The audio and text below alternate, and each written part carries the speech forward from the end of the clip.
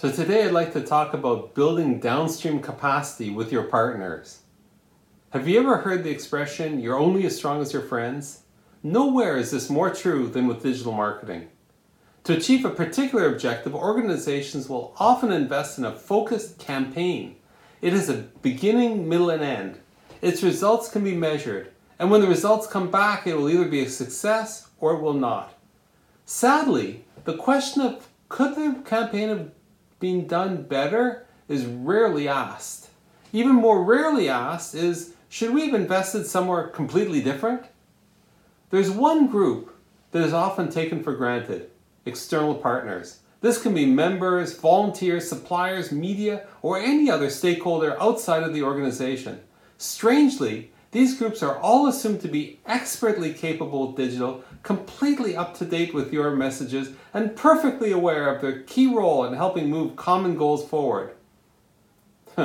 Nothing, actually, could be further from the truth. Many are too busy with their own problems to be concerned with yours. And if they do have some degree of digital and social media knowledge, it is likely focused on achieving their goals, not yours. Building downstream capacity means helping external partners and stakeholders be more effective using digital tools to achieve their objectives. When you do so, they'll be equipped and more open to using these tools, including social media, to help you achieve yours. And unlike campaigns, the return on this investment is cumulative. As they become more digitally fluent and become more comfortable with your organization, they'll become ever stronger advocates and ambassadors for you. So here's some example ideas to improve downstream capacity.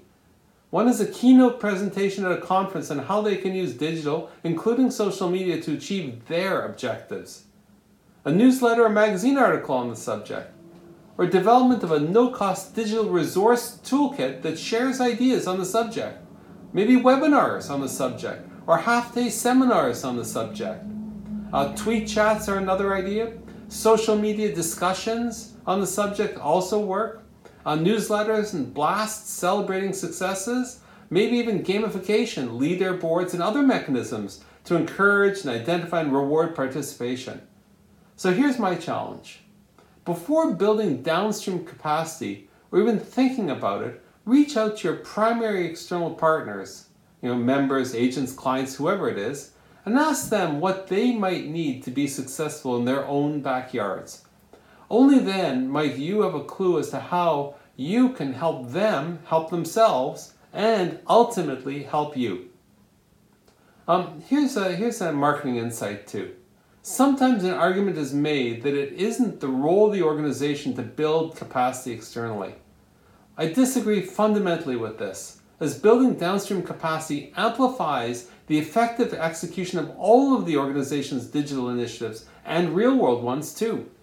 And even if the argument were true, building downstream capacity is still the responsibility of the organization for one simple reason: risk mitigation.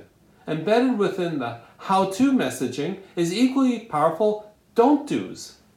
Finally, downstream capacity is an exercise of building stronger relationships, something that will always pay dividends. I'm Randall Craig. I hope this got you thinking, and if it resonates, let me know why, and if I can help, reach out to me at randallcraig.com.